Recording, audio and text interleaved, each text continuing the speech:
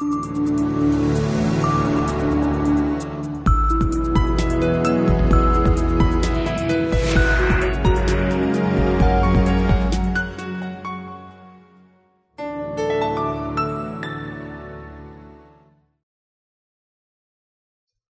and welcome to this episode of Take 15. I'm Lauren Foster, Content Director with CFA Institute. Joining me today is Mike Mayo. Mike is a banking analyst with CLSA and author of Exile on Wall Street, One Analyst's Fight to Save the Big Banks from Themselves. Mike, thank you for joining us. Thanks for having me. So let's start with the state of corporate governance in the financial industry. Has it improved since the onset of the financial crisis?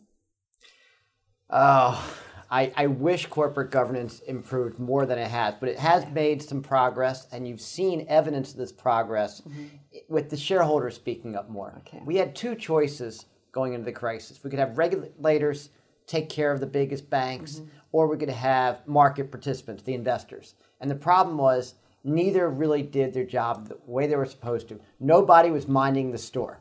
So now you have a little bit more regulation, you have a little bit more effort by investors to speak up and have more of a say in how the companies are run.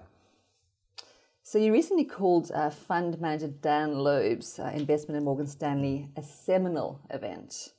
Do you expect to see more shareholder activism when it comes to the big banks? I think it's fantastic when investors speak up about how the company should be run. And I have a recent report where I say, maybe we should change return on equity, ROE, to return on my equity, ROME, because this is really the money of the owners.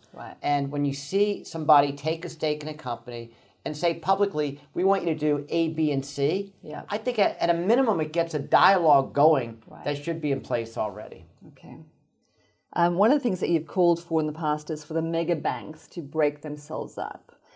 Can you explain how this will unlock value for the shareholders? Wow. Would investors have a field day if some of the largest banks broke up? I mean, this could be phenomenal from an investment standpoint. But my premise is if you haven't made it in the major leagues for the past decade, it's time to go back to the minor leagues. And for the largest banks, you've had 15 years to either prove that you can generate better return than the other banks or not. And when you manage money, it takes maybe 3 or 5 years to have a performance track record. We're talking about 15. Time's up. And when you look back at some of the largest banks, they've underperformed based on efficiency, revenue growth, earnings volatility, ROE, ROA, transparency, and stock price return. So time's up. So either the banks show they can generate value for investors through their ongoing operations, or it's time to rip the guts out of some of these banks and realize the value that investors deserve. Okay. Strong words. So you've been a maverick throughout your career. I guess you've embraced the role of watchdog for investors, and you've been helping try and keep the management honest. So arguably this clubby relationship between sort of bank CEOs and much of Wall Street has led to some of the problems that we're sorting through today. So over the course of your career, have you seen a discernible change in culture with respect to the relationship between the analysts on Wall Street and the CEOs?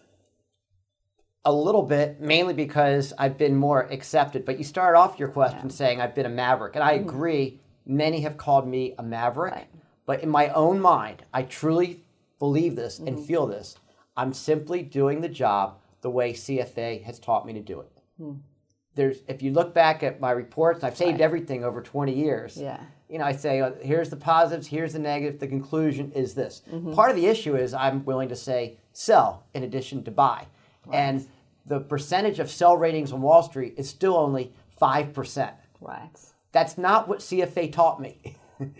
So having said that, when I say sell now, I think I'm given a little bit more latitude, but I still am concerned about the new analyst when they say something critical about one of the large companies for all sorts of potential backlash. And that's something I think we as CFAs can really try to change more. Okay. Let's conclude with something on regulation. Dodd-Frank has been a massive piece of legislation. And while it's reined in many of the excesses, it's also been criticized for going too far. What do you think about the regulatory response to the financial crisis? Yeah, it's similar to the principles for CFA. We have some guidelines, we have books, but we have a general requirement that we should take the interest of investors Right. when doing our work. Dodd-Frank is 2,000 pages.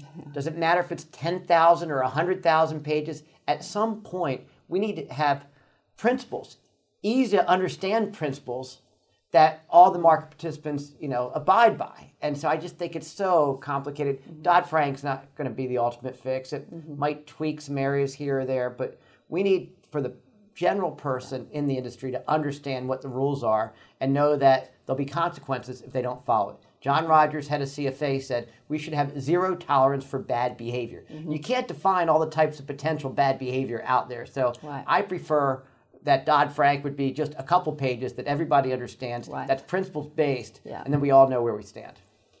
Great stuff. Thank you very much, Mike, and thank you for watching.